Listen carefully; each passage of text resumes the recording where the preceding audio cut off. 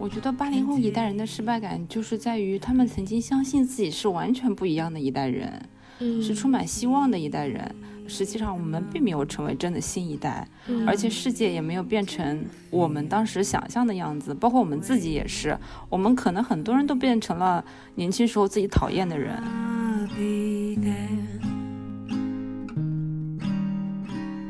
我自己本身就是学新闻的，我的同学，我的交际圈几乎都是这个行业的人，很多都是。那你看着他们在20几岁的时候决定要献身一辈子的这个事业，等他们自己还没有衰老的时候，这个行业已经没有了。我不知道是不是还有什么其他行业可以比拟这件事情。 But we can remember you are mine。 那不勒斯4部曲大家不是讨论的很多吗？我觉得它就是完全构造了一个女性视角的世界。读了那套书之后，我觉得我在写作上也有了完全不一样的感受。我开始不再模仿那种男性叙事的目光。我觉得以前写小说的时候，你其实是不自觉的模仿它嘛。但是现在我们要学习的是把那种女性角色从那种描述中解放出来。But when we are, it sets us free。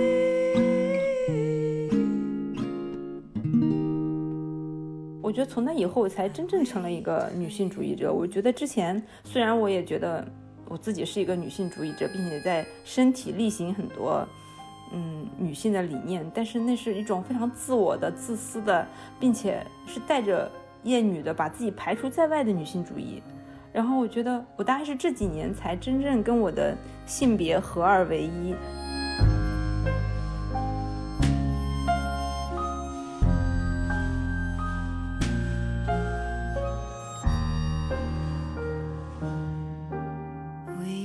听众朋友们大家好，欢迎收听新一期的随机波动，我是张之琪，我是傅视野，我是冷建国。今天是我们年后第一次复工，然后我们三个说话都说不利索。我们三个是过年放假回来第一次3个人见面。对，是的，对。然后因为傅老师之前一直抱恙在家，傅老师现在周身不适。然后我们那个录之前聊说，傅老师感觉已经提前过上了退休生活。这过年过的3个人里有2个人上火，真的太难了。然后我们今天这一期也是请到了一个大家应该期待已久的嘉宾，因为本来我们说是过年前就请他，然后一波三折，本来是说过年期间我们开个 Clubhouse， 然后没想到 Clubhouse 在过年前就被抢了，然后就只能我们现在是年后的第1期节目，我们请到了作家荞麦。大家好，我是荞麦。对，然后我们今天跟荞麦也是连线录制，然后刚才经历了一些技术上的折腾，然后现在终于好了。对，艰难的技术问题，比如说找不到耳机之类的。对，然后我们之前就很想请荞麦来，然后这次因为正好赶上他的新书在年初的时候出版，然后我们可以借这个机会聊一下他的书，然后也可以聊一下他在微博上面一直有在进行的分享私信的这样一个活动。对，因为其实像我们的信箱，我觉得可能某种程度上也是受到荞麦这个私信的启发，就是有很多女性个体的经验，我觉得还挺精彩的。对，然后今天上午我还在跟荞麦探讨他今天的私信，就是感觉每天看他的私信，然后跟网友一起聊，然后看下面的评论，已经成为了我一种日常生活日常上网冲浪的生活。然后荞麦刚刚我们说他那个今年年初出了新书嘛，叫《普通婚姻》，其实是一个长篇小说，然后也是荞麦第一次写长篇小说。他写的是一对80后的夫妻，从这个大学毕业到实习工作结婚，然后再到最后其实是一个分开的这样一个故事。然后其实也是一种所谓的非典型婚姻吧，就是跟他最早做那个私信分享的时候的那个主题是很像的。然后虽然之前乔麦一直跟我们说不要在节目里面给他打书但其实就是我们还是打吧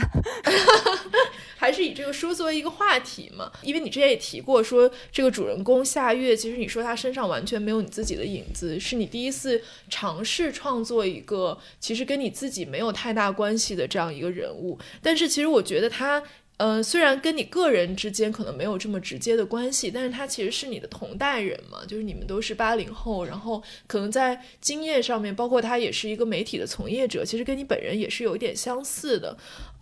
然后你之前也说，就是其实这本书是想写80后这一代人在这几十年的过程中的一个生存的状况，包括你说其实是一种集体的失败。所以我觉得我们最开始可以以这个为话题，就是可以介绍一下这本书，然后聊一下为什么说想写80后这一代人，以及怎么理解他们的失败。就是我感觉现在就是90后、95后，包括00后，对于80后那种不停的谈论当年的青春已经有些厌倦了。甚至我有时候收到那个年轻人的私信，我基本上都是他们在讨论毕业要被催婚啊，要考体制内啊，都是一些非常就是具体而且束缚的话题的时候，我都会觉得说我们80后一直怀念的那个青春到底是不是真实的，我有时候都会这样想。包括前段时间好像是周旋逸还是谁，反正在微博上也提到80后，就说我们年轻时候，可能是因为上次那个人人被强的时候吧，不叫被强，就是人人视频那个事情的时候，就提到我们年轻的时候看电影什么什么的。然后我也看到有90后的博主会说，怎么80后又在谈自己年轻的时候但是可能那种特殊性，我现在在想，或许确实是存在的吧，因为我们当时确实是第一次大家提到80后这个概念之后，才反过来说70后和60后。就是它的时代感是非常强的，是从80后大家才开始谈论这是一代人这样一个概念。然后也给80后贴了很多标签，包括自私、叛逆、互联网，就这些概念都会贴在我们身上。我们随着互联网一起成长，然后互联网早期的那种新鲜啊、生动啊、笨拙啊也都有。包括好像也是在大概我上大学的那个时候，最初的开始大学扩招，然后大学往郊区搬迁，就是大学不再是精英教育，实际上大概是在我高考前一年还是高考那一年就开始扩招。然后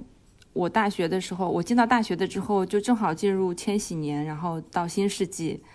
我现在想起来觉得哇，新世纪出生的那群人今年就都已经20岁了，甚至21岁了，真的就觉得天哪，我们是不是在怀念一个遥远而幻觉的时候呢？那个时候到底是不是真实的？然后我也会我有时候经常会觉得，我们是不是把那个时代想象成那么的新鲜，那么的轻快？但是我又觉得那种新鲜和轻快的感觉又是真实的吧。确实我们年轻的时候讨论的问题，然后困扰我们的东西跟现在的年轻人确实是完全不一样的。所以你们年轻的时候困扰的是什么？我们那个时候比如说我们玩 BBS，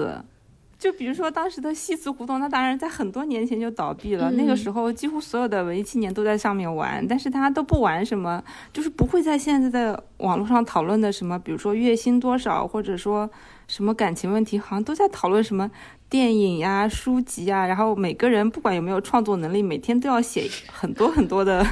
文学的帖子在上面。幸好西祠胡同倒闭了，如果被翻出来简直是不堪入目的就是让人觉得受不了的一些酸言酸语对，因为刚刚乔麦也提到说，就是80后其实是跟互联网一起成长起来的一代人嘛，就某种程度上其实互联网塑造了他们的一种精神气质吧。我觉得也是因为有互联网让大家能够看到一定程度上能够这个跨越阶级和地域，看到一代人的一个群像，然后能够看到他们有相同的这种文化上面的认同，而不是比如说过去是以阶级地域这些标签来划分人的。然后我还记得就是那个时代其实他们是有第一批的这个互联网的网红嘛，就是互联网的 icon， 就比如说像是韩寒啊、罗永浩啊这些人，就包括今天我觉得在消费那个罗永浩的手机的人很多也是就是80后，就是那个时代就认识他的粉丝。其实那个时候都已经算晚，就是因为那个韩寒成名是在博客时代，然后博客前面是 BBS， 之后是博客，就是说互联网那个产品已经更新迭代过好几代了。然后最早的互联网就是我年轻的时候，大家玩 BBS 的时候，就首先大家别说阶级了，就完全没有什么阶级的感觉，因为大家都是网上一个个陌生的 ID，就是还会进行各种网友大联欢什么的，经常去一个陌生的城市，一群就是只是在网上说过话的人、聊过天的人，在那边大吃大喝。我那时候我对我青春的记忆就是在南京大吃大喝，跟各个城市来的陌生网友每天大吃大喝，这就是我的青春记忆。这可能在现在很多年轻人来讲都觉得不可思议吧。所以那个时候你觉得在 BBS 时代的那个互联网它也是比较中心化的吗？是有一两个网红，还是说大家其实都差不多是平等的网友这样子？我觉得是平等的，那个 BBS 时代就很难有真正的网红，只能说有一些比较著名吧，但是就是基本上还比较平等。然后等到了博客的时候，其实就有网红了嘛，就是阅读量，它就是以它为中心聚集一个粉丝。但是 BBS 是，比如说这是一个板块，这是一个电影板块，每个人都可以在上面写帖子，版主只不过他只能说给你的帖子加精或者是加推荐。然后下面的跟帖可能会多一点，但实际上就是跟那个博客和这种以一个人为核心建立的这个社群，包括像微博也是这个概念，是完全不一样的。所以那个时候是比较平等。对，因为你这个书其实讲的是从千禧年之后一直到后来，包括也有整个这个媒体行业的一个没落，也有这个时代的整个大的变化对于人的那种影响。然后我记得你前两天也在那个微博上谈到，就是说这个人生是由一种失败感组成的，很多人都不得不面对自己的失败，而且这种失败感其实是跟你真实的，比如说你拥有了赚了多少钱，住什么样的房子，就这些真实的生活状况是没有关系的。然后你也说你每次这么解释的时候都会有人认为是一种凡尔赛嘛，就是说你其实都过得挺好了，为什么还要说自己是失败的？就是你会怎么理解那种失败，就你个人的失败感，以及说你觉得这样一个跟你同龄的群体他们身上普遍存在的这样一种失败感或者说失落感吧。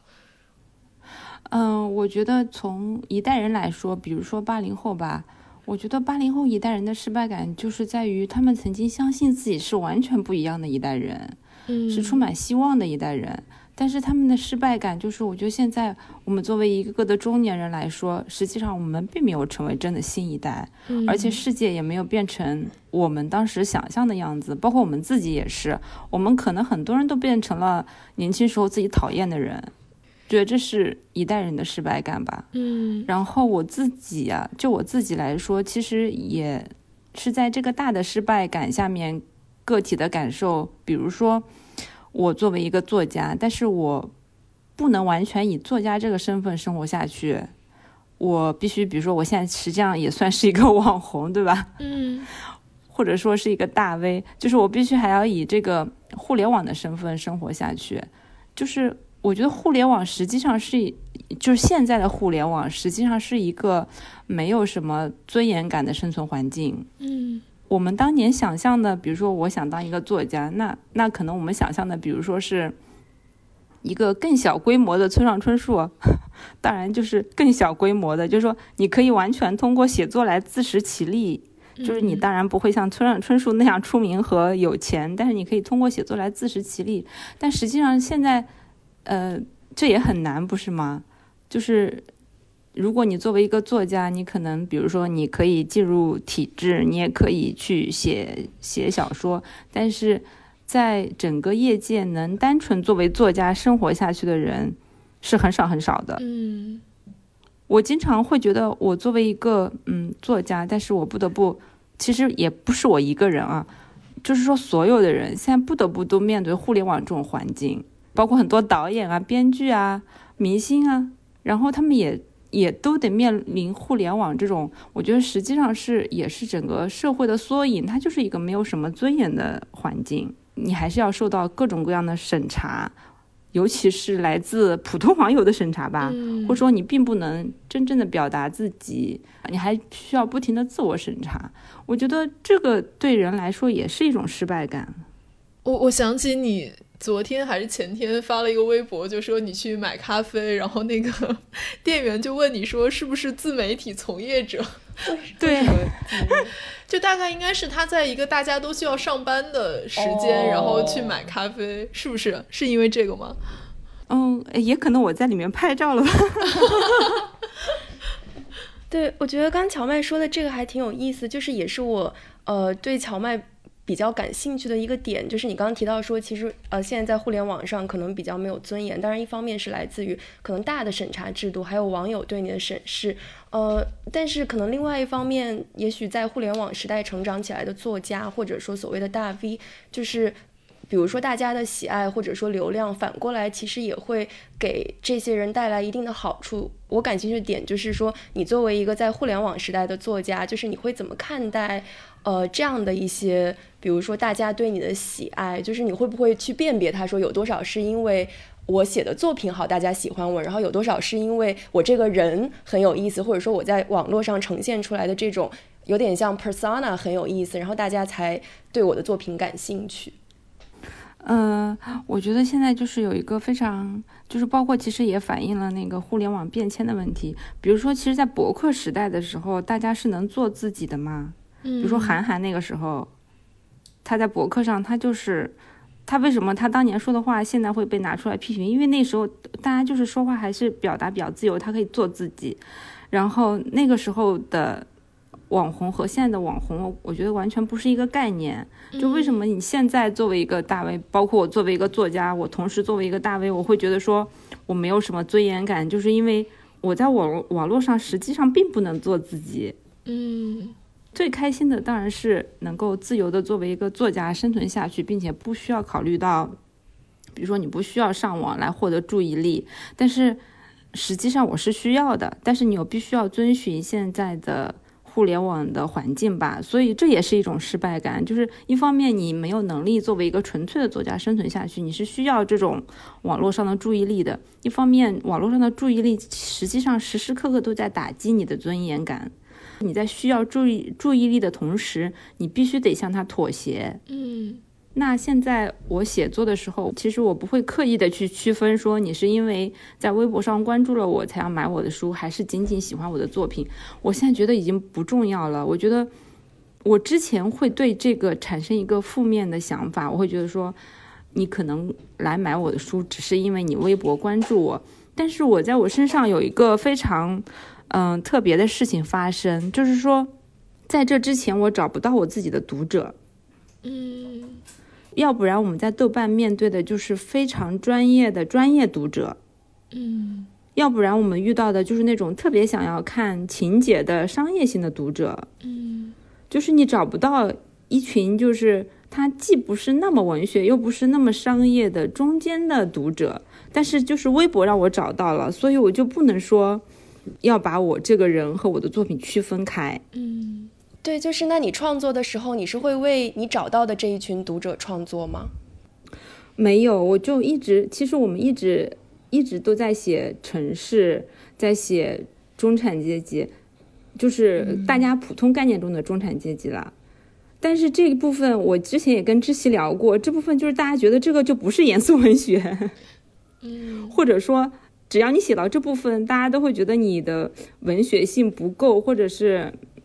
就是很难引起共鸣。比如说我们传统的文学可能以前都是来自于乡村的，包括以前最经典的那些什么活着呀，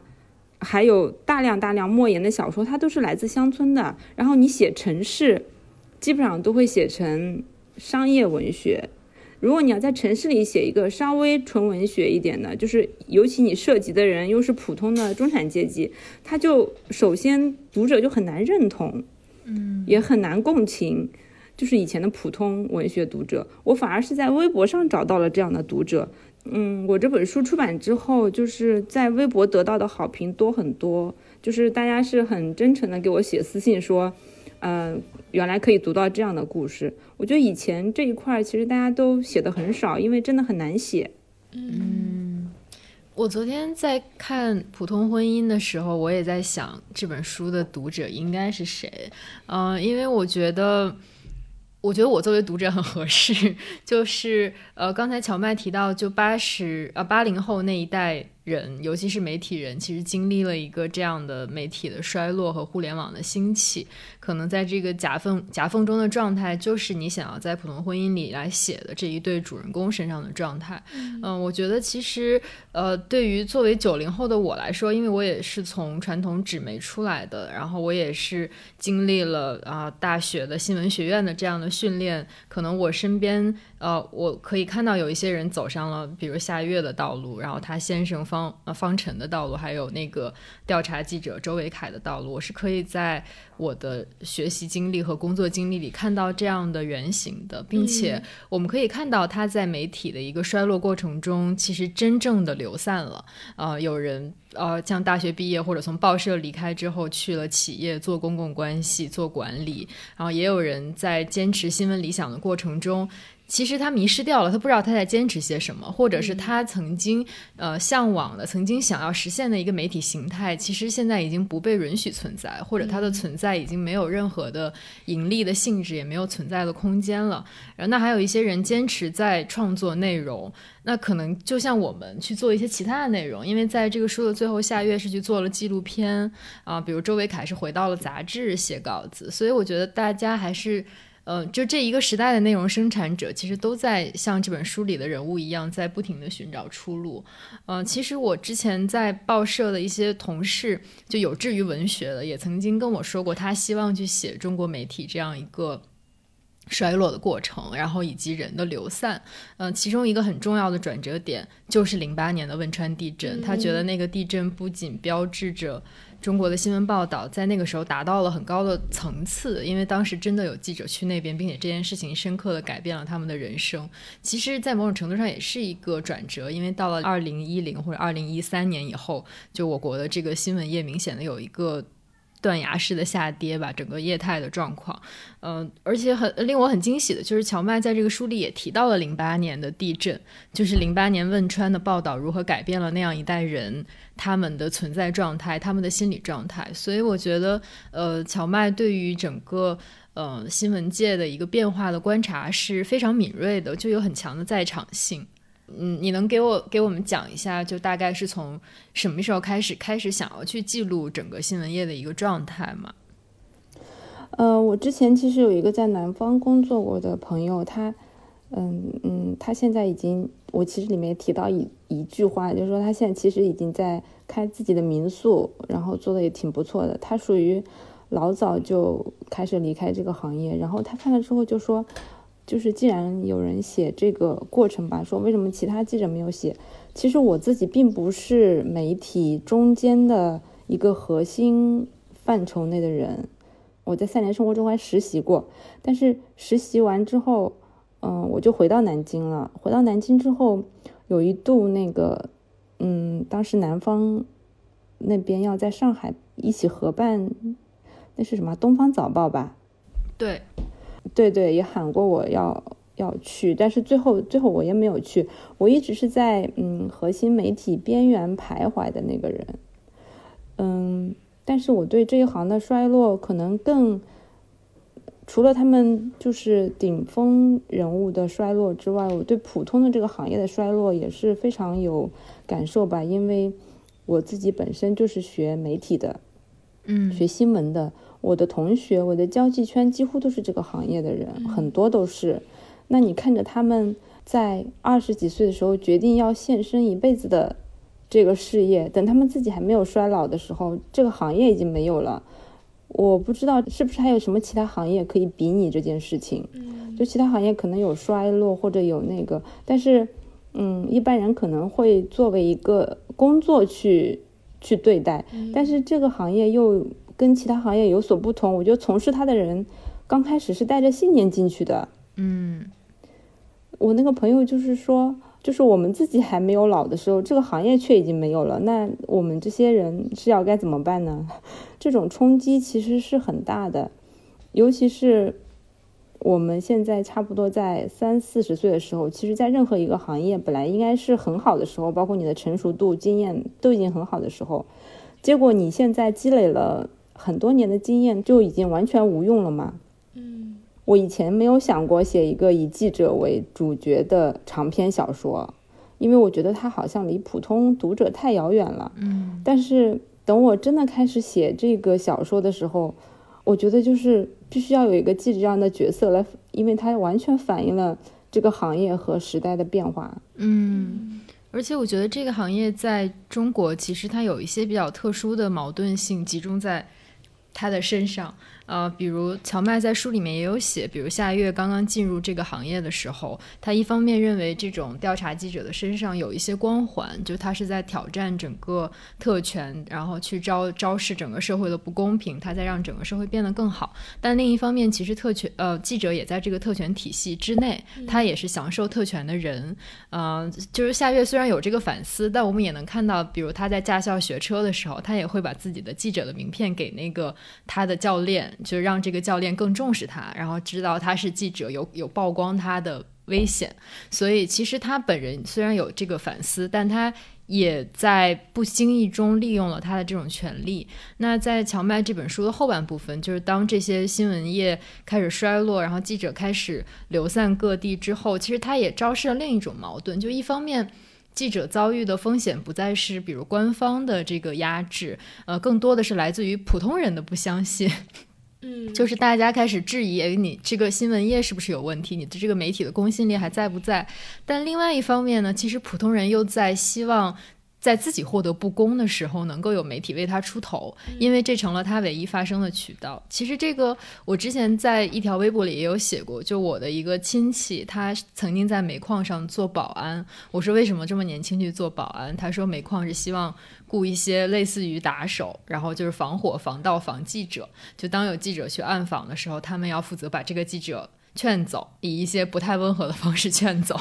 对，但当他自己买的房子的开发商出现了问题，他根本拿不到房子，但他又交了钱之后，然后他希望由我去帮他联系几个记者，帮他给这个开发商打电话来制造压力，帮他完成这件事情的申冤啊等等。然后你就觉得在他的这个诉求里，其实记者像是一个敌人，又像是他的一个工具。所以我觉得这可能是乔麦在这本书的后半部分想写的一个很尴尬的现实和矛盾吧。对，就是说我觉得在这种就是说权力无法制衡的情况下，就是记者他的那个角色一直在变化，这也导致他为什么前几年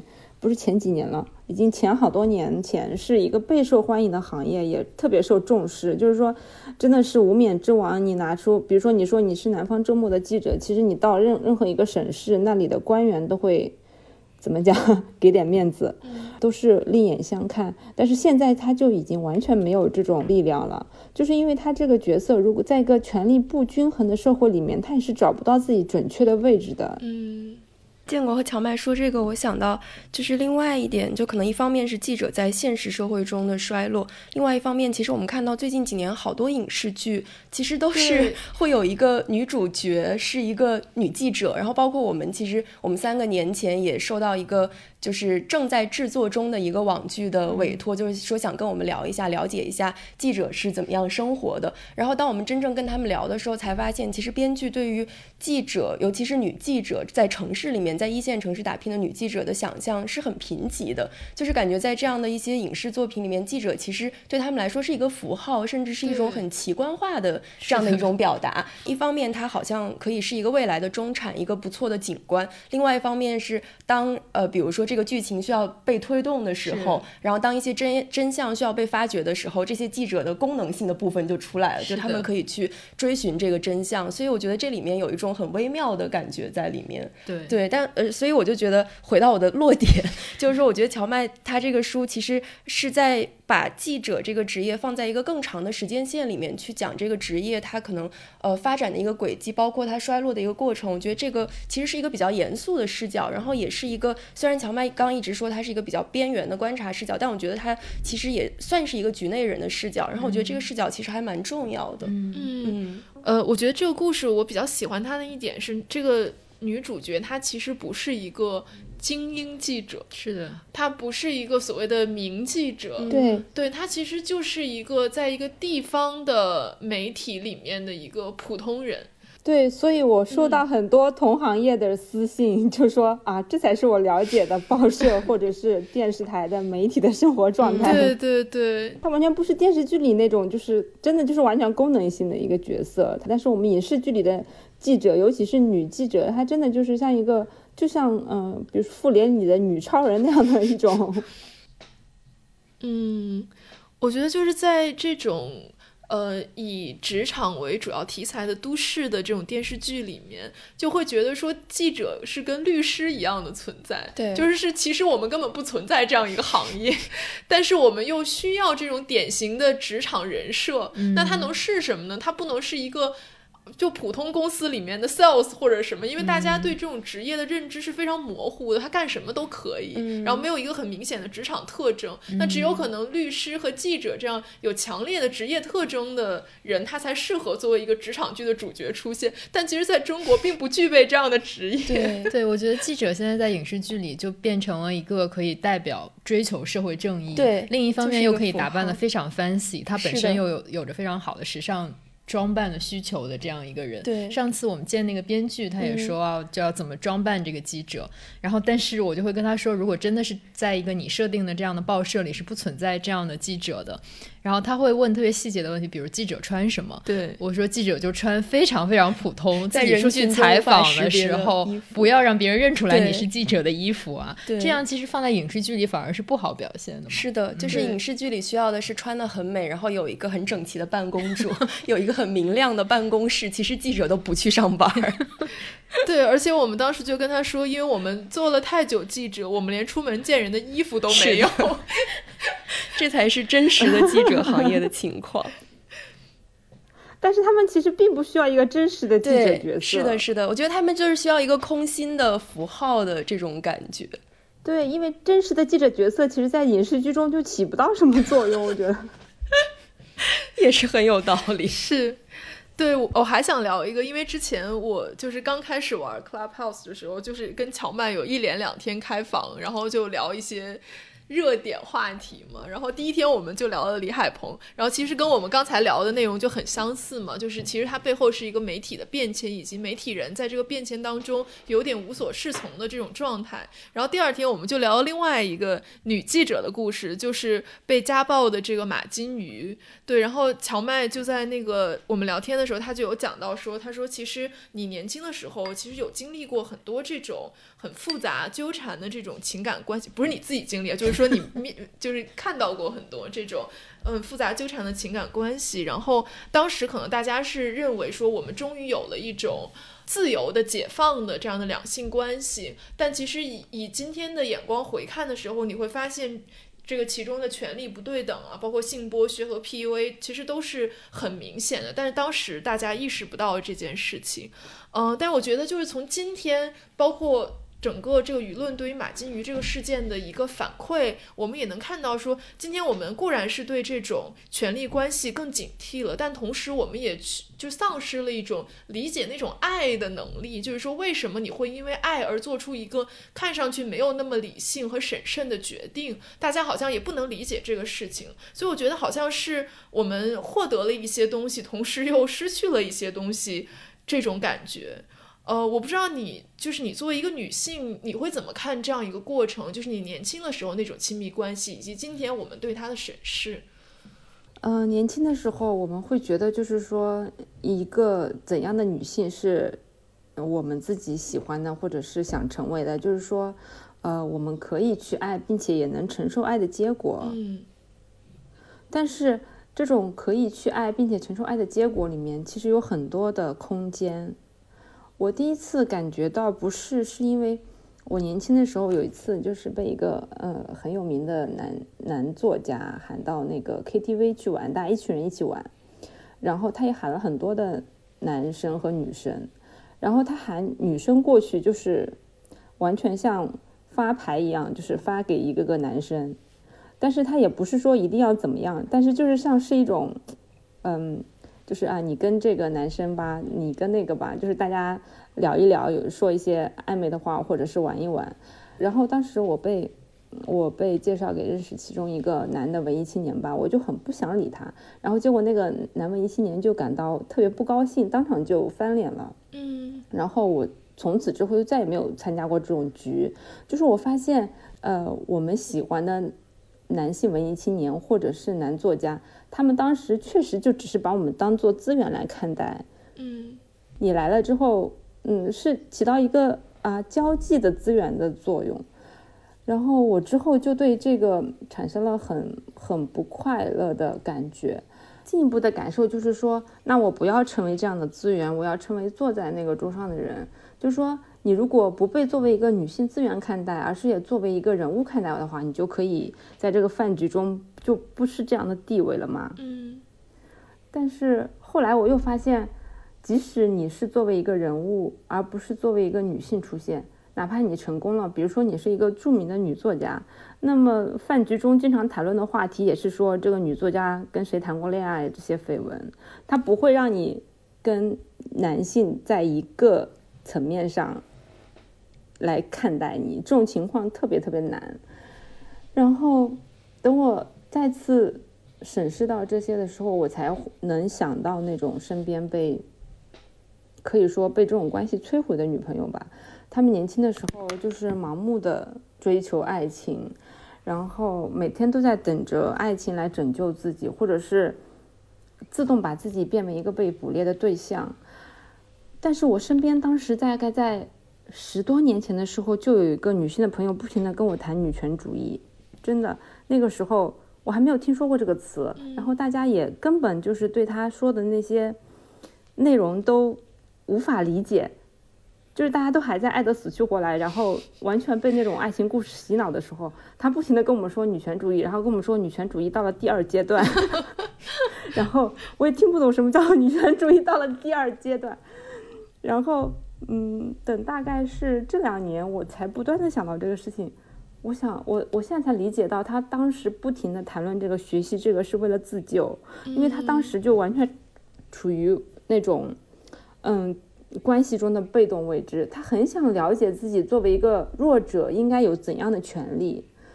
然后但是当时那个环境下真的没有人听懂他在说什么，他可能也不太能理解自己在说什么，他只知道他在那个被动的状态下，他想改变，但是他好像没有能力改变，他没有能力得到他想要的那种尊重。这当然都是现在才想起来的，就是当时这些东西来说对我们来说都太早了，我们当时基本上都是还是作为一个女性这样一个特殊的性别在生活着，包括去爱或者是怎么样。现在想起来这种爱是很局限甚至非常荒谬的。但是到了这个年纪，你又觉得我20岁的时候就这样去爱又怎么样了呢？就是大部分人其实也从中幸存了下来，并且留下了非常生动的一些记忆，这样可以吗？好像对我们这一代人来说也是可以的。这就是不停要说到80后的原因，就是我们那时候的环境好像宽容到你即使犯一些错误，做错了很多决定，你也在这个时代中幸存下来了。但是我觉得现在年轻人都是很紧张的，他们觉得自己谈错一次恋爱或者是做错一个决定他们就完蛋了。我觉得这种紧迫感是2代人非常明显的差别。我们之前在讨论就是关于李海鹏的事情的时候，其实我也有一个挺深的感受，就是说我觉得他们在谈论一些跟女性和女权相关的话题的时候，他试图把女性的处境、女性的遭遇以及女性有可能的出路纳入到一个传统的自由主义的这样一个脉络里面来谈论，他是想用男性解放自己的方式来解放女性。其实我们知道这个是不可能的嘛，对，但是我会觉得说它是一个非常普遍的现象，有很多自认为是很有社会的责任感和情怀的男性知识分子，最后他总会走向这样一条道路。然后我就想到说，前一段时间那个韩国导演金基德他去世的时候，然后我记得就有一个博主他发过一个微博，他就说金基德以及他同代的一些东亚的导演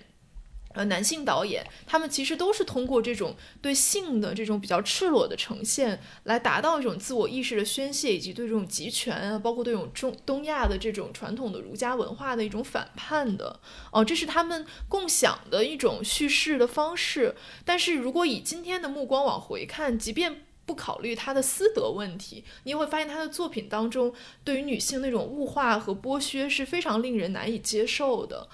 所以我也觉得说，我们不仅仅是80后，包括像我们这代人，其实我们都是看着这样的电影，读着这样的小说和文学作品长大的。就包括金基德这些导演他们拍的作品，我小时候都看过，并且小时候我也认为那是一种解放。但是长大了你才会发现说，那个是解放男性的道路，不一定是解放女性的道路，反而有可能是女性的牢笼。我们才开始有这种意识，说我们要创作一种以女性的方式、女性的视角、女性的叙事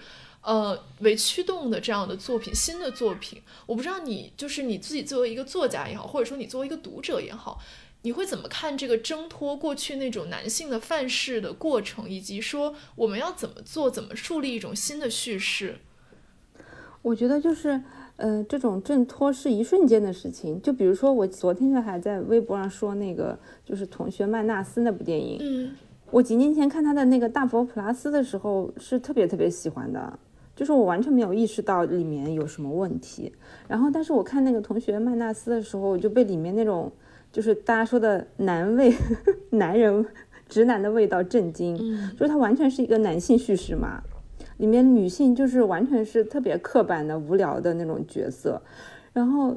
从那部电影到这部电影也就几年时间，我觉得我就是一旦你展开了这个眼光，这个眼光就无法回收了。即使我真的很喜欢这个导演，我也没有办法回避里面对这种女性角色的不舒适感。就里面充满了牺牲的角色，然后性感的角色，就是欲望和那个生活的两种投射的这种，而且特别的刻板。就是当你打开这个眼光之后，就是你就没有办法不用这个眼光去看那些作品，然后导致我现在看小说和看电影都不得不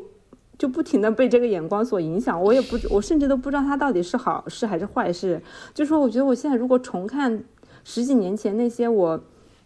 看得特别投入的电影的话，我觉得我现在看很可能大部分都是批判的目光。其实我们当时那个那不勒斯4部曲大家不是讨论的很多吗？我觉得它就是完全构造了一个女性视角的世界。读了那套书之后，我觉得我在写作上也有了完全不一样的感受。我开始不再模仿那种男性叙事的目光。我觉得以前写小说的时候，你其实是不自觉的模仿他嘛，模仿里面的男性角色和女性角色的行动。但是现在我们要学习的是把那种女性角色从那种描述中解放出来。包括这次那个新书里面，我记得那个有一段就是周维凯他在都柏林的时候，不是在他的精神崩溃中给夏月发了微信吗？如果是在以前的话，我写到这一段，因为是一个他很喜欢崇拜的人忽然给自己发微信，可能他会是一个非常煽情或者是缠绵的段落，即使他们只在微信上，可能也有一些互诉衷情的成分。但实际上那个情节里面，夏月就回了简单的一句，就说你还好吗，然后之类的，就应付过去了。我觉得这实际上才是女性经常会发生的事情嘛，就是一个你很久以前喜欢男人给你发微信，其实你只想草草的应付他，对吧？并不想很多男性视角中的那种，如果他给一个曾经喜欢过自己的女生发微信，那个女生会热烈的迎合上来，这是很多男性作家的写法。然后他们会对过去产生很多的联想，也可能会抒发自己压抑很久的情感。但是从女性角度来说，其实大部分时候女性真的是会觉得啊，怎么这么长时间忽然这个人会给我发微信，然后就是草草的应付过去。结果我在这本小说里面就是这样写的嘛，就是没有那种念念不忘。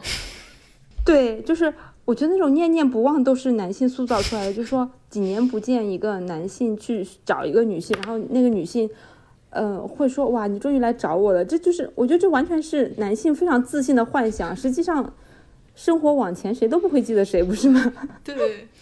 就是当你开始就是不被那种你一直阅读的那种小说和电影洗脑的时候，你用你自己的真实的女性生活经验去写的时候，它其实表述出来就是跟传统的那种男性小说不一样的。对，我刚刚其实也想回应一下乔麦说的这一段，就是我觉得第一个是他刚刚说觉醒可能是一瞬间的，我觉得这个可能我们大家都会有这种类似的感受，就是你也说不清楚在比如说某一个它好像也不是一个确定的时间点，就是当你去回溯的时候没有一个确定的时间说我在那一刻我就成为了一个女性主义者，我就有了这样的性别意识，但是可能在当你在回想很多事情的时候，比如说我今天早上还跟我一个朋友聊那个凤凰卫视早年间的女主播，然后其实我就回想说在当时其实比如说像那个千禧之旅的时候，当时的配置是余秋雨，然后加上凤凰卫视很多所谓的美女主播做的这样的一个接力的这样的一个节目，然后你现在想来其实那个性别意识并不怎么正确，就是女主播在这里可能更多的是一种被观赏的，就是有这种被观赏的意味在里面，有一种陪游的感觉。对对对，然后包括像大家就是会讨论说凤凰卫视的美女主播后来的一些去向啊、嫁富豪啊什么的，其实这里面都有一种有点物化女性的这样的一种意味存在，所以我会觉得乔麦刚说的这个就是可能你在某一刻突然觉醒之后再重新去看自己以前可能小的时候影响自己很多的，不管是文学的作品还是影视的作品，还是一些比如说像这样的电视节目，你都会有很多能够反省的地方。对，然后我觉得第二个就是乔麦刚说的模仿，包括他也提到说他看那不勒斯的这个启发，其实我们在之前的节目里尤其是在就是聊碎片的时候也有谈到过，费兰特其实也有类似的体验，就是他因为我觉得大部分可能女性或者说想成为作家的女性在很小的时候就是影响过他们的一些书很多都是男性作家写出来的，然后我觉得女性就是在可能一开始是模仿这样的男性作家，然后后来慢慢的去反思说这样的作品或者说这样的写作这样的视角有什么问题，然后有了一点点的反思，并且我觉得它其实是一个世代汇流的这样的一个过程，就它好像就是对于男性的这种反抗，它不是在一代女性之内就可以完成的，也不是在一代人之内就可以解决的，真的就像我们之前聊过的，它是一代一代女性的汇流，可能在上一代女性那里这种状况被发现了，然后在下一代女性那里稍微有一点好转，再往下一代就更好转。然后说到这个我就想到今年也是春节档嘛，不是有两部电影大家经常拿来对比，一部就是李焕英，然后另外一部就是唐探，然后李焕英我跟建国都看了，我觉得它虽然不能算是一部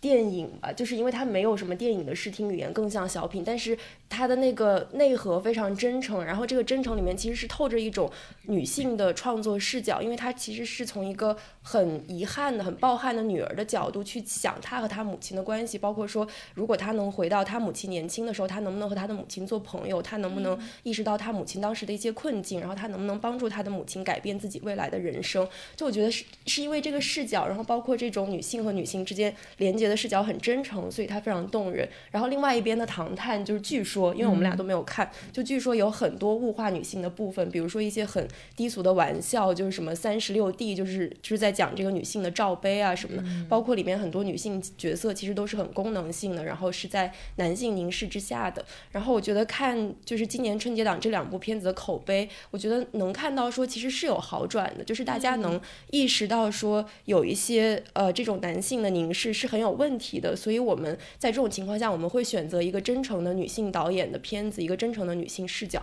然后我觉得这可能就是女性视角被大家看见的第一步吧。我觉得刚才乔麦提到就是说比比如他有女性朋友在10年20年之前就开始使用女权主义这样的词汇，但那个时候可能大家并不了解，甚至那个说话人自己也并不真正的理解它背后的含义，但是那个时候已经提出了这样的概念，并且吸引到了一定的注意力。那可能多少年之后，然后当乔麦现在自己开始使用这样的词，在微博上去跟人聊天的时候，我觉得这个也很有意思，就是这提醒我们去关注这样的话语是很有用的，就即使那个时候你并不能真正理解，但是它把你引向了一个理解它的可能和这样一条道路吧。是的，而且我觉得就是就乔麦刚刚也讲到说他在微博上找到了自己的读者，其实我们也看到说他通过他的微博这样的一些私信，包括很多给他写信的其实都是女性，然后他们是在思考自己比如说和原生家庭的关系啊，然后和在亲密关系里自己的位置，包括他和他男朋友或者伴侣的一些关系，然后我觉得可能在这个过程中他又形成了一种汇流。对，我觉得就是刚才讲到这个，我们都是读着男性视角的作品长大的，我觉得这里面一方面是你到底有没有这个意识的问题，另外一方面是你到底有没有足够的作品可以给你看的问题。就是像我们小时候，你真的想找到一个女性创作的并且还是女性视角的这样的作品，其实是很难找到的。就比如说我觉得我小时候可能最喜欢的就是像《傲慢与偏见》这种，就已经是那个时候我们能找到的，可以说是可能性别意识已经很不错的这样的女性作家的作品。我小时候看的最多的就是武侠小说，就是你从里面寻找一个侠女的形象已经是极限了。对，但是她即使这样，她在那个武侠世界里面还是一个配角嘛。对，但现在我觉得我们有越来越多的选择，这个其实也挺重要的吧，说明有越来越多的女性在创作这样的作品，包括刚刚是也提到的私信，其实我特别喜欢看，因为我觉得其实也不需要你是一个作家或者是一个职业的写作者，就是我们自己对于生活的那个记录和表达本身，它就是很有力量，而且能引发很强的共鸣的这样的东西。对，所以我们就自然的过渡到那个下半部分，就是想要聊一下作为一个私信环节，对，作为一个私信博主的乔麦，因为之前我们也聊过嘛，就是说你其实每天处理大量的私信，对你来说也是一个很大的工作量。就是因为我有时候也会收到我的读者的私信，但是非常非常少，但我依然也觉得说那个责任是很重，因为你知道他写这么一长篇的东西是真诚的要跟你倾诉，并且有一个问题希望能从你这得到建议和解答。但这个时候即便他提的问题你在你看来其实是个伪命题，很多时候是个伪命题，只是说他陷入到这个问题里面，但你也不得不认真的对待他，以及真诚的回答他，因为你觉得那个是他对你的信任和托付。所以我不知道乔麦你自己每天收到这么多私信，你还要把它作为一个栏目发出来，然后你不仅要发出来，还要面对说这个私信发出来之后会有什么样的评论，会不会伤害到这个给你发私信的人。你觉得这里面的不管是这种实际的劳动还是一种情感劳动，对你来说应该是很大的，对吧？对，我大概每天可能要收到100多封私信，然后你要初步的阅读，如果有些就写的特别琐碎，然后没法阅读，然后或者是有些人倾诉起来就是标点符号也不加，就是很长一段的没有阅读性的，那你去掉之后，基本上有阅读性的你都得阅读，然后读完可能还要截图，然后拼接打码，就是一些非常具体的劳动，然后发出去之后就要进行精神上的劳动，因为你确实是你有时候看到网友的评论也就会对吧吐血，然后不得不站起来，就像一个那个主持人要站起来，就是平衡一下舆论或者是引导一下，不然就是那个写信的人他肯定会受不了的。而且大家就是在说的时候其实是没有意识的，只有当你提醒之后他才有意识到问题在哪里。就是非常具体而且庞杂的劳动。对，所以你最开始是因为收到很多私信，所以你才想要开一个私信栏目，还是说大家看到你开了私信栏目，所以才会有很多人给你发私信？就是那个话题开启的就很特别，因为当时刚开始的时候大家是讨论到说女性在婚姻中并不一定永远是一个祈求者的角色，就是她不一定都在祈求我要婚姻幸福或怎么样，就是一直在深陷那个泥沼里面，并不一定的。有一些女性她在婚姻中其实很超脱，这个角度大家都没有提到过，很少有人提到。然后当时发了那个微博之后，就有一个人给我写私信，讲他怎么平静的处理生活中的问题，就是婚姻中的问题。我当时收到2封，第一封是说自己如何在丈夫出轨之后非常高兴的跟他离婚了，就是完全不是那种丈夫出轨就是那种哭得歇斯底里的形象。她知道丈夫出轨之后她非常高兴，然后趁机就是获得了那个财产分配和抚养权上的优势，然后就高兴的跟她老公离婚了，这样一个私信。第二个是讲就是说她就是已经对婚姻中的那个完全没有兴趣，就是说她既不想跟她丈夫进行什么幸福的婚姻生活，但是也不想去挣扎这个事情，她就想在这个婚姻的状态下好好过自己的生活。就是与大家传统中的女性形象完全不一样。然后出了这2封私信之后，就引起了很多人的倾诉欲，然后就开始收到很多类似这样的私信，然后就是因为他们的角度跟传统的私信都很不同，而且他们表达能力都很强。就是我这边私信的特点就是写信的人写得很好，这也是一开始就奠定的那种风格。然后就是因为有同类的人给我写私信，我想就是有些以前从来不会想到给别人写私信的人也会给我写嘛，因为他们比如说一些普通的知识女性，她是不会想到去给一个陌生人写私信的，但是她看到类似的女性在表达自己的时候，她会有表达自己的欲望。所以我这边就收到很多就是完全不同于其他网络私信的很多的私信，而且基本上很多都写得特别好，所以形成了一种比较奇特的风格吧，基本上就是这样的情况。我看到你就是在把私信发出来的时候，你有时候就是很中立的，比如说你就做一个大意的总结，或者说摘其中的1-2句金句，然后把它发出来。那有一些情况你也会做一些你自己的评论，有时候是在你微博里面，有时候是在下面的评论里面。但你会怎么来权衡说什么时候你觉得你应该给出你自己的看法，什么时候你觉得说好像不应该这样做？我其实就是刚开始的时候会给一些看法，但是随着后来我就是态度就越来越中立嘛，因为你开始意识到复杂的生活没有办法给出一个具体的意见，而且我的评论里面很多人会给出不同方向的意见，所以基本上后来我就越来越把那个阵营交给评论里面的人了。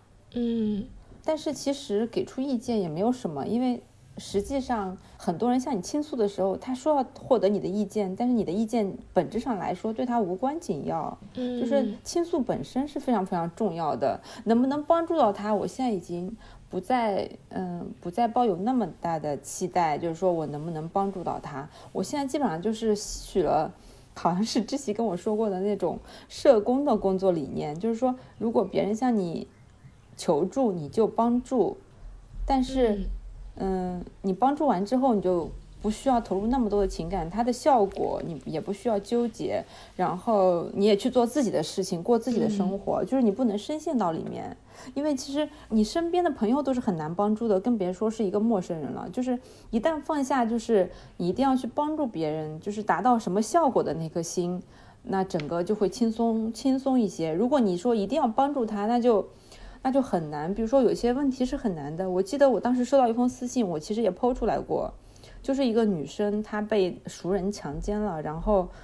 他们俩就开始谈恋爱。其实这是最典型的那种一个女性为了稀释她被强奸的耻辱，不得不说服自己里面是有爱的，这样一个最典型的情况。发出来之后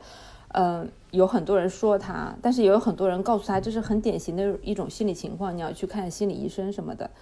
然后他当时的状态已经非常糟糕，听了大家的意见之后，包括我一直跟他说你要去看心理医生，你要跟这个男生断绝关系，因为他在这个关系中还是一个第三者的位置。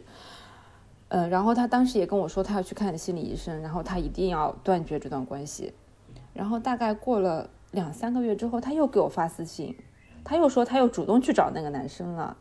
当时你肯定是崩溃的嘛，因为这个事情就变得越来越说不清楚了。当时大家都跟你说你这是一个移情的办法，但是你现在深陷在这个情感的池沼里面，也连当时的那种约会强奸都没有办法再指控对方了。就是你完全处于一个精神和心理上的不利位置，那你为什么不尽快解脱出来？但是我当时也就只能不停的跟他强调，就是说如果你就算要去找他，你要去寻求专业的心理咨询，你现在必须要去看心理医生，普通人就已经帮不了这种心理状况了嘛。我现在在私信里面经常回的最多的就是说要去看心理医生，就很多人也会把我当心理医生使用，你知道吗？但我不是一个专业的心理医生，我不敢给出很多的那个，就是现在我觉得年轻人抑郁症的症状就是从我的私信来看，就是大大出乎意料，就是很多很多的重度的抑郁症患者，以及还有双向情感障碍这些，他们给我倾诉的时候，就是你这个私信也是没有办法发出来的，因为一个抑郁症或者是双向情感障碍的人，他的故事普通人是不能理解的。我基本上很多时候都会重复的一个回复，就是说你要去看心理医生，要寻求专业的心理咨询，但实际上我也不知道专业的心理咨询他们能不能寻求到，以及有没有用。但是我只知道在这个过程中我的力量是很有限的，而且是不专业的。我今天上午看荞麦发一条微博，然后那一条微博最后一句很有趣，他就是说每天收到那种我真的不爱他，但他挺好的，对我也挺好的，条件也挺好的，我该怎么办？每天收到这类微信看到头大。然后我就想问，那这一类私信你要怎么回？我觉得我之前还在跟知琪说这个问题，我就说现在年轻女孩子到底受的是什么教育？我真的是我说他们的私信的时候，我就想说他们好像对爱是什么，婚姻是什么，性是什么，就是几乎是没有什么认知。我不知道是现在的教育退化了，还是说我们那时候是自学呢？因为我觉得我青春的时候虽然我们那个时候非常的混沌，但是因为我们不知道是因为阅读还是我们的跟人际交往上，我觉得大家对感情、婚姻和性都至少我身边的人都是有一些最基础的认识的。我现在经常会觉得给我写私信的人，他们连最基础的认识也没有，但是社会又给了他们很多很多的规训，告诉他们要怎样去生活。比如说你要找一个条件合适的男生，你要去考一个什么稳定的职业，就这些东西不停的被灌输给他们，但是他们在情爱上的基础知识又没有，所以经常我收到他们的私信的时候，我会不知道从何回答起。你感觉要从最基础的知识开始普及起，包括你谈恋爱至少要爱对方，对吧？你至少要喜欢对方，然后你谈恋爱和结婚就是除非一些非常特殊的情况，否则它就是要牵扯到性，对吧？就这些最基础的知识你都不知道跟他从何说起。我是在说了私信之后才深刻的感觉到，就是现在我觉得对年轻人的教育尤其是普通女孩子的教育，真的是好像有退化的趋势。我不知道你们是不是有这样感觉到，我真觉得好像80后当时真的是懂得多一点。但我会觉得说我们小时候确实是自学的，但是你来说一下你是通过什么自学？香港黑帮片？对，爱情跟情爱都是如何自学？电影啊，小说呀，不能言说的视频，但我会觉得说我们是其中比较幸运的人，就是我们没学得太错，就是基本上还学到了一些知识。可以学错吗？对，但我不知道，因为我觉得它里面那些不管是文学作品还是更不可言说的东西里面，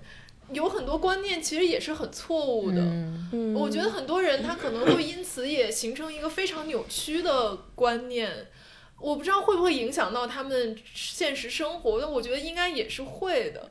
对，我会觉得可能我们是比较幸运，从这些非常无序和混乱的信息当中，最终也吸取到了一些东西，然后凭借自己的聪明才智学会了爱情，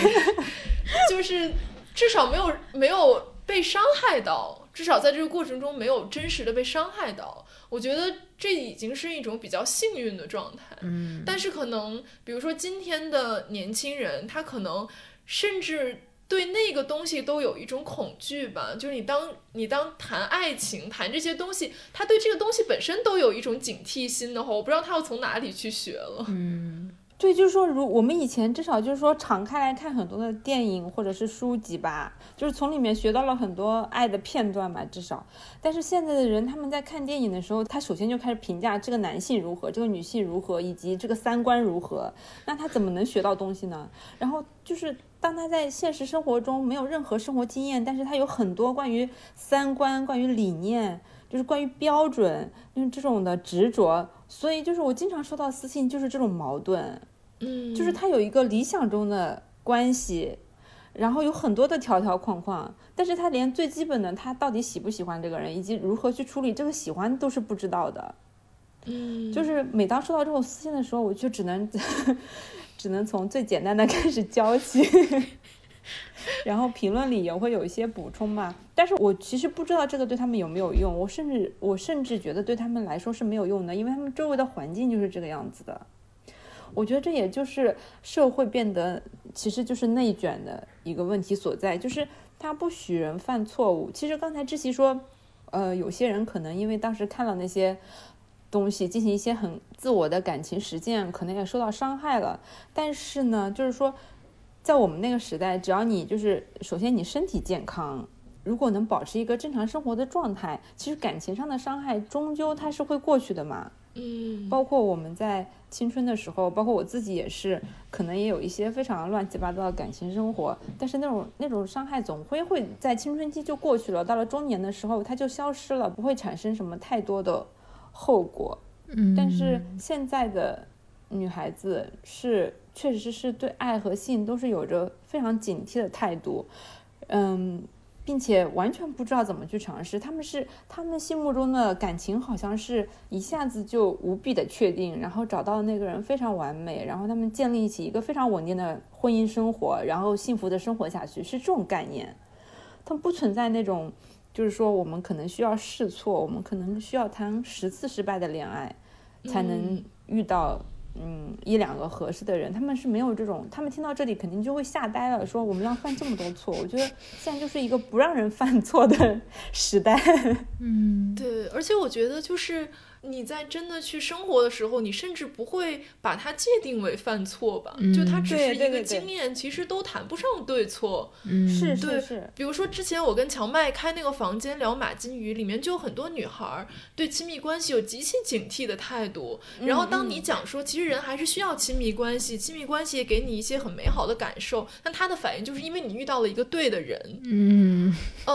但我会觉得说，那你也曾经遇到过很多不对的人，那在这些看上去好像是不对的关系里，其实也有美好的部分，也有不好的部分。是的。然后在你看来是很理想的关系里，其实也有很多不如意的地方，就只是大家把这个东西看得太黑白分明了，然后要不然就是一个对的、合适的、稳定的、好的关系，要不然就是完全错的，并且是危险的，就是那种自毁式的这样的关系，其实好像都不是这样的。我觉得乔麦这本书叫《普通婚姻》，这个名字还蛮好玩的，就是它因为涵盖了就是真正的婚姻的很多面向，包括你可能在这个过程中发现自己不爱了，犹豫了，或者是爱上其他人了，然后也有可能在这样一个关系中，两个人每天都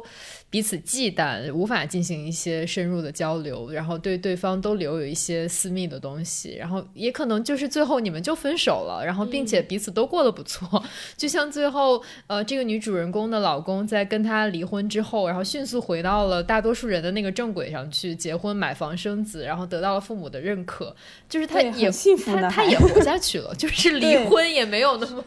不堪，也没有那么毁灭式。就是我觉得以前那个年轻的时候，我们受到的一个情感教育，就是说你要爱得尽兴啊，你要现在去尝试各种各样的情感，然后但是你要有从中爬出来的能力。我觉得那个时候社会，包括整个社会都是提供了这种宽容的，不仅是在情感上，就是最简单的例子就是说，你那个时候其实我们就算是买房吧，你那个时候随便在什么地方买房，对吧？你哪怕买错了，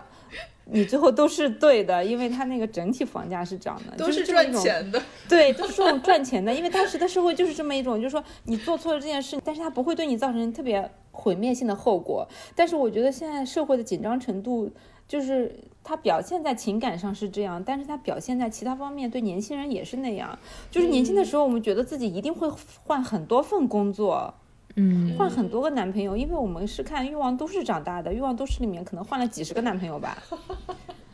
对，我们那时候是觉得我们的人生是要换很多的男朋友以及换很多的工作。然后你如果现在跟年轻女孩讲这个，年轻女孩是不能接受的。年轻女孩是希望自己不要再换男朋友，也不要再换工作。所以他们要考公务员，然后要有一份非常就是稳定的工作，然后要有一个非常稳定的合适的男友。就是我经常在收私信的时候，就是跟他们的对话就陷入这种焦灼，因为我的人生观和他们的人生观本质上是不一致的。然后你跟他说，如果你跟他说哪个是对的，但是实际上我现在也会反思说我的生活观是不是符合现在这个社会状态。就是年轻人他还可不可以试错。所以我现在真的是不会轻易给出那种特别斩钉截铁的建议，就是因为我信奉的理念它都已经不一定适合现在的年轻人了。对，我觉得这个其实也挺有意思，就是我其实最后吧到结尾，其实我也想问你，因为你也有孩子嘛，然后你经常分享你跟孩子之间的故事，然后包括之前我们有做海淀妈妈那一期，然后你就说看到开头就觉得太窒息了，然后就关掉了。对，然后我们提到开头讲的那个话题，就是说关于你如何面对你自己的失败感，你就说其实最重要的不是追求成功，是在失败感中找到生活的意义。然后我就想到说，之前我看奇葩说，然后刘擎教授他就在上面讲过一句我特别喜欢的话，他说如何在不赢的前提下也能过得好，是这个时代的课题。我觉得这个都是我们就今天要面临的很重要的问题。那可能我们的下一代要面临比这个更加严酷的问题，就是在当你从小就如此的内卷，竞争如此的激烈，大家都这么想赢的一个环境下，如果你赢不了呢，那要怎么办？你能不能面对这样一个状况？我之前我们也聊过嘛，就是你就开玩笑说，你说你对你的儿子将来的那个生活图景，就是说他随便打工，然后在东京流浪就可以。然后我不知道，就是你如果认真的讲啊，就是你作为父母，你会怎么看你的小孩将来要面临的这样的生活？你觉得这种不成功但是有意义，不赢但是能过得好的生活是可能的吗？在下一代的身上还可能吗？我以前收到一个私信，就是说一个妈妈跟我讲，她以前是轻松育儿的理念，然后结果到初中的时候她就崩溃了，因为她发现自己的小孩确实考不上重点高中。就很多人在轻松育儿里面的想象是自己的小孩是个天才，他一边快乐的生活着，一边又能很好的应付考试，知道吗？然后等他发现自己的小孩在初中无法考上重点高中的时候，他就崩溃了，就开始就是激娃，就是不停的就是辅导他，就是整个这样一个过程。当时收到这样一封信，然后我就问他说，那你当时在你在轻松教育的时候，你脑海中对小孩的途径是什么呢？我真的很想问家长这个问题，就是说比如说你的小孩实际上现在很多年轻人考了清华北大之后，他还是要去考公务员，对吧？家长对他们的要求就是赶紧去考公务员，并且马上结婚生子。如果你对小孩的所有的幻想途径就是这个样子，那大家激来激去是要干嘛呢？我其实对这种家长的途径的矛盾是不能理解的。你其实考公务员也不一定要非要上清华北大的，对吧？但实际上就是他们在激娃的同时对他的控制又是同时存在的，并不是说我要把他激成一个特别厉害的人，然后我就不管他了，随便他变成什么样，根本也不是这样子的，就是完全是一种控制欲的展现。我有时候想，我对小孩的想象确实就一直没有变过，我就是希望他将来健康快乐，然后他可能在世界任何一个地方过普通的生活，也可能不断的移动，他可能不会结婚，不会生小孩，他可能不会有什么特别大的成就，但是他必须要有一个爱好，并且要有探索世界或者是探索生活的兴趣。这就是我对他的生活途径。我对他的那个想象中没有什么就是考到多少名以及考上什么学校这些想象，当然也可能这个想象现在太浪漫，因为他还很小。其实本质上来说就是我觉得非常好的一种生活，因为我自己现在没有办法做到，那我希望我的小孩能做到。当然如果他以后非要去考公务员，我也不拦着他，对吧？我觉得最重要的就是说，在这个教育过程中，我觉得就是中国父母的控制欲占了很大的一部分的比例。如果你放弃对小孩的控制，那这些东西都不再是问题。包括我现在收到很多的私信，这些小孩的痛苦完全就来自于家长对他们的控制。就是大概上一代，比如说60后和70后，就是他们现在非常有控制小孩的能力，因为他们手上有钱。没错，因为时代的红利给了他们的房子，给了他们钱，所以他们非常有控制小孩的能力。但他没法控制自己的生活的时候，他就把所有的控制欲都用在小孩身上。就是收到的私信里面基本上都是，虽然他们都是感情问题，但本质上最后都变成了社会问题在私人生活中的展现吧。比如说这种上一代对下一代的控制，体现在年轻女孩，就是她不停的被逼婚催婚，在他们还不知道爱情和婚姻是什么的时候，就是家里人催婚催到令人崩溃的程度。然后但是当他们结婚之后，父母却没有办法为他们解决婚姻中的问题。然后等他们离婚的时候，父母也不同意他们离婚，就是完全对现在女孩是一个闭环式的控制，就是把他们急不可耐地推进婚姻里面，但是又由他们承担那个后果，并且也不给他们什么退路。我基本上受到的年轻人的困扰都是这样子，男孩也一样，也会被催婚，只是他们在婚姻中可能比女性轻松一些。对，我觉得之前就是我刚回国的时候就有意识到这个问题，其实并不是说随着一代一代的父母的观念的变化，这种催婚啊逼婚的现象就会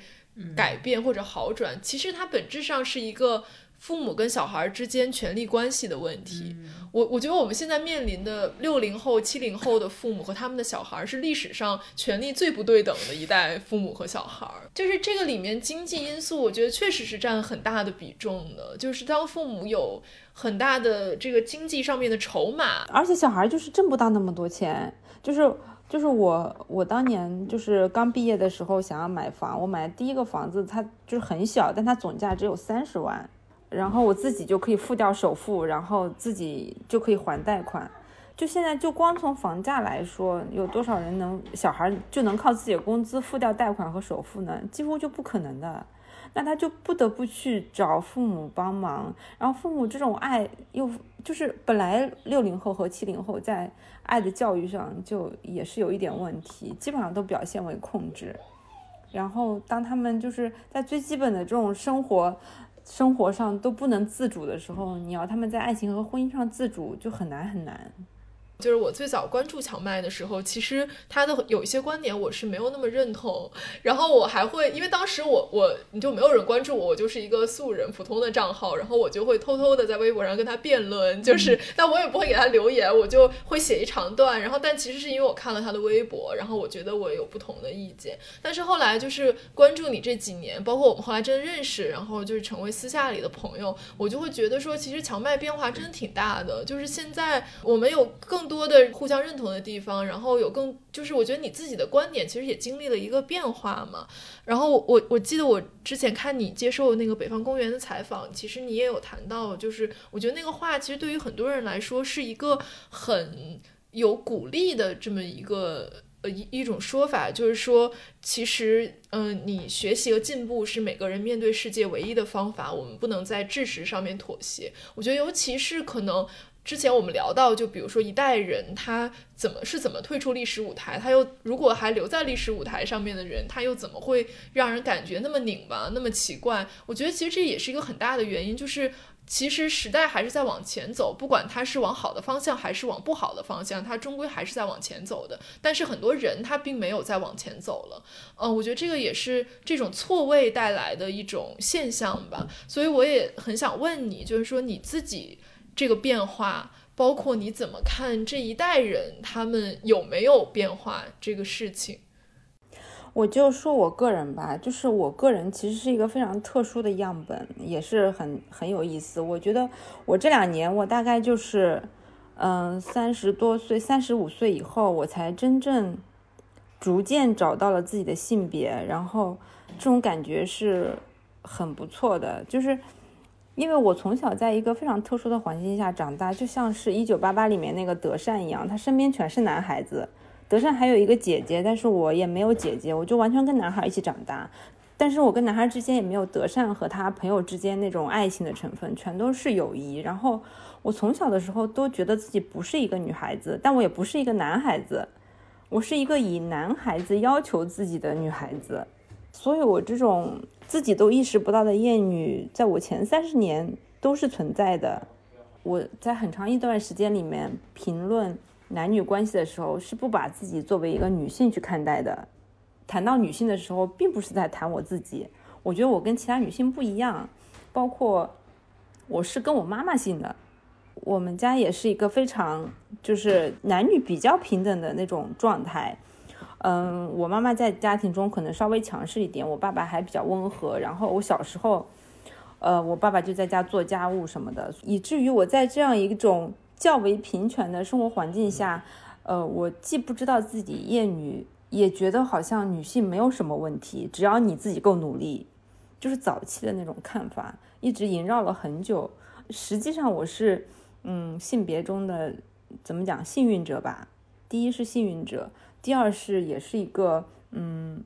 就是没有真正接受自己性别的人。直到大概我36岁，我开始需要考虑到生小孩的事情，然后那种女性的那个时间点开始压迫我，也不叫压迫了，就开始提醒我是需要有那个时间点。然后我开始考虑到生小孩，我必须要去怀孕。就是说你再厉害的女性，你如果想生一个小孩，你得自己去怀孕嘛，你没有办法让就算你的丈夫对你很好，他也没有办法替你怀孕。就是我一度就想问安叔说，你为什么不能替我怀孕？就是你必须要去经历那个身体上的痛苦。然后我才开始就是慢慢对性别这件事情有认知。以前我一直是觉得自己是一个可以独立在性别之外的人，我对性别议题不是特别感兴趣，并且充满了那种就是你可以再强大一点，你就可以跳脱出来。因为我本身是没有受到那种特别多女性规训的人，所以我对那种女性规训下的人以前是没有多少同理心的。但是就是这几年，就是真的是因为私信，我后来就是收到那么多的私信，收到大量的私信，他们讲述自己的生活的时候，我忽然就完全理解了女性们遇到的问题。就是那些从小被规训，然后茫然的进入感情和婚姻的女性，然后又无法退出的那种痛苦，就是完全就开始理解他们了。就以前因为我自己不是那样的人，我身边也很少那样的人，我对他们是一种特别远的观望的态度。我觉得很多问题是不是你自己没有努力去解决，或者说你自己太弱小，但是私信会把一个人的心理状态和一件事的前因后果都说得很清楚。然后当你去读那么多的私信的时候，真的是量变产生质变。我完全就从这些具体的生活中理解到了什么叫，其实我真的没有看过太多理论书籍，然后主要是通过我的私信，包括阅读你们的微博，上理解了什么叫结构性的压迫，或者是权力的不对等，或者是这些东西，就它变得特别特别清楚。你会看到它是如何一步步的把一个女性推到那种困难里面。比如说她到了一定年纪之后，她就会被逼婚，然后进入那个婚姻之后，她就事业上立刻受到影响，然后她必须要生小孩她就必须要育儿，然后育儿她的工作就更别提了，根本不可能一边育儿一边又在职业上获得非常大的成就。然后育儿之后，爸爸往往是不在场的，然后又有那个婆婆和对方家庭的加入，然后他们关系出现问题，甚至要决裂。然后这个时候离婚首先是离不掉，然后即使要离掉，然后其实真的谈到离婚的时候，很少有男性在财产上做出让步，反而是据理力争。然后又是那个抚养权的问题，我其实收到很多封就是女性就是无法争取到抚养权的问题，就法院不判给他们，或者是怎么样，甚至法院判了之后对方也不交出来。或者说法院判了他可以去探视，但是对方也不让他探视，就是一系列的社会问题。我觉得在每个阶段我都收到了很多的私信，然后我对社会上每个现象的都有了非常非常具体和直观的认识。我觉得从那以后我才真正成了一个女性主义者。我觉得之前虽然我也觉得我自己是一个女性主义者，并且在身体力行很多女性的理念，但是那是一种非常自我的、自私的，并且是带着厌女的，把自己排除在外的女性主义。然后我觉得我大概是这几年才真正跟我的性别合二为一，然后我感到那种作为一个女性的感觉。包括其实实际上这几年我也更爱比如说打扮啊这些东西，享受女性的那种也不叫天性吧，那样也是刻板，就是享受那种女性性别上的一些东西。我以前就是一个假小子，一直就是那种不修边幅，或者是以为那种状态可以摆脱掉女性的很多东西。但是现在你在自己活得比较坦然的情况下，又能真正拥抱自己的性别的话，其实这种感觉也挺不错的，差不多就是我现在的状态吧。我觉得听乔麦说这一段，我自己其实还蛮感动的，就是我觉得有回应到他一开始说，在现在这个互联网时代，可能不像他最早使用互联网或者互联网刚兴起的时候，在 BBS 时代每个人都是很平等的，然后现在可能即便是他作为一个大 V， 也有一种时常有一种没有尊严的感觉。但我觉得他刚说的这些，可能他通过这些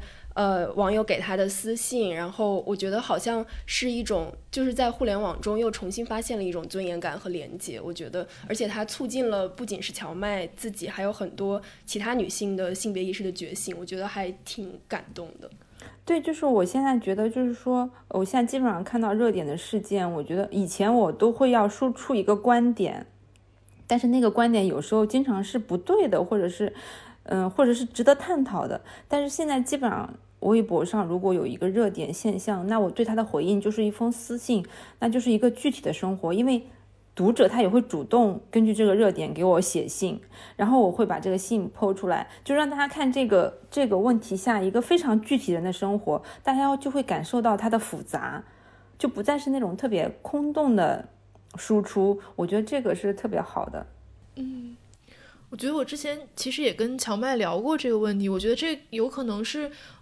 我觉得在我这一代人后，可能90年代初出生的女孩还会有比较强烈的这种感觉，就是我觉得我们小时候是被作为男性或者是无性别的人养大的，因为我们都是一个核心家庭里面的独生女。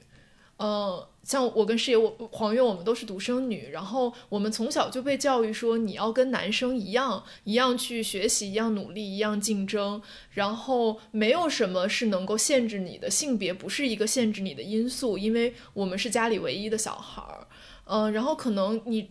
等到甚至等到上大学，你都没有意识到你自己的性别对你来说意味着什么，而当你走入社会，开始进入一个婚龄育龄的时候，那个东西才会很明显的冲击到你，就是说你才开始意识到我作为一个女性，我跟男性究竟有什么不一样的地方。但那个时候可能对于我们来说，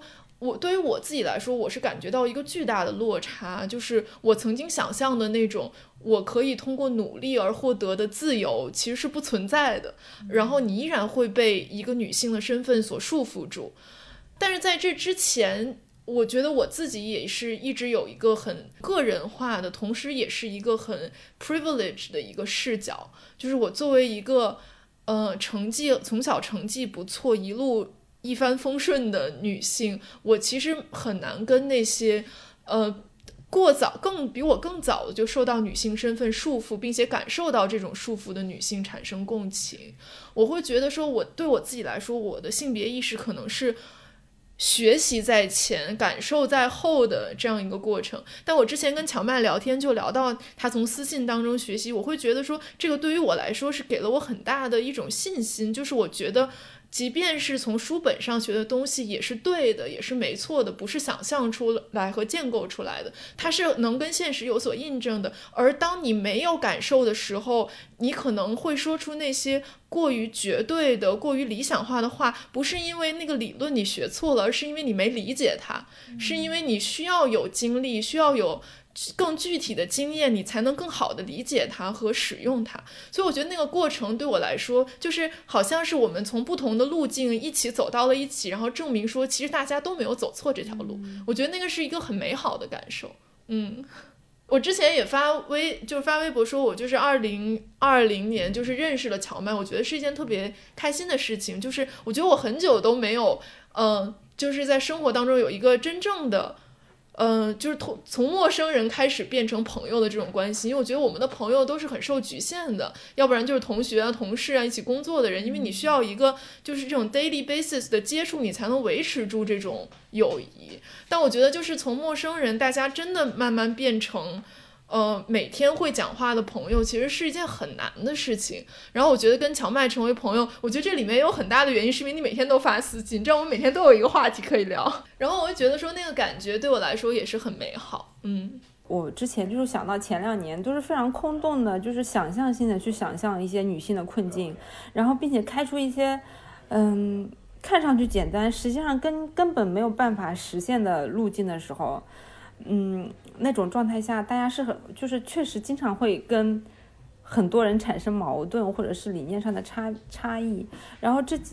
2年真的就是因为私信的关系，就是说你以前疑惑的那些东西其实都在具体生活中得到了解答，就像你说的，你的理论也在现实生活中得到了印证，那它就变得非常的清晰。那个途径就是我现在就绝对不可能用以前那种特别武断的，或者是特别陈旧的，以及特别甚至有时候一些社达的目光去看待那些问题。我现在就是我的同理心肯定比以前强很多，而且这确实也帮助了我写作。就是如果你对世界的认识没有进步，那你虚构一个世界也是不会有进步的。那很多人都说我这本小说有进步，那其实也来自于你理念的进步，看待世界角度的进步嘛。所以真的是一件比较开心的事情。好，我们今天其实特别开心跟乔麦聊天，因为我之前其实有一点担心，因为我觉得你可能是来这个节目做客的，除了他们2个人之外跟我最熟的人。对，我会觉得跟一个你很熟悉的人，然后你很多问题都是你们之前已经交流过的聊过的话题，然后对，然后会觉得在一个很正式的语境下聊，不知道会聊成什么样子。但我觉得今天我聊完还是觉得挺开心的，就是我们不管平时怎么聊，但多少都是有一点插科打诨的成分，是很多话没有办法拿到一个平台上面来讲的。但今天其实我们讲了很多，真的很严肃的在讨论这个话题。是，然后就只是有点手忙脚乱。就我觉得以后希望有机会可以跟你就是面对面聊，因为我们现在还是网友，从来没见过面。对，然后今天本来是我们说用那个 Clubhouse 连线，然后我就想说万一不行的话还得用微信，然后我还特意打扮了一下，我想说第一次见你，我也不能像平时录节目一样就是很邋遢的样子，不能像平时见我俩一样。然后我最后也想说，我觉得乔麦就是女作家，真的太喜欢反思了，就是一直在讲说，要不就担心聊得不好，要不就担心写得不好，就是真的怎么回事？就是真的没有什么自信。对，就是我觉得当时乔麦刚出新书，他就一直很不好意思说我寄给你一本，但你随便看看就行。我自己也觉得写得不好，但我觉得就是我们当时聊的时候，你讲的有一点我觉得很重要，就是我们都在努力的写嘛，就是不管就是写的满不满意，然后其实都是在努力的写，努力的表达。其实那个过程我觉得是更重要，而从这个过程中其实也学到一些东西，然后给出一些东西，就那个过程我觉得是最重要的。对，就是无论如何都要创作下去。对对对，就是最后还是希望大家有机会可以去看乔麦的新书叫《普通婚姻》吧，据说已经卖得很好了，是不是？谢谢大家，还好，一般。好，那我们今天节目就到这里了，谢谢大家，拜拜，再见，拜拜。We never know the way. 感谢大家收听，你可以在微信和微博搜索随机波动 Stochastic Volatility 关注我们，也可以关注官网 www.stovol.club， 还可以在苹果播客、Spotify、Pocket Cast 等泛用型客户端收听我们的节目。如果你喜欢我们的节目，别忘了在苹果播客给我们5星好评，也可以通过公众号推送的2维码给我们打赏。我们下期再见。 Oh, those days are gone, but we can remember. Wait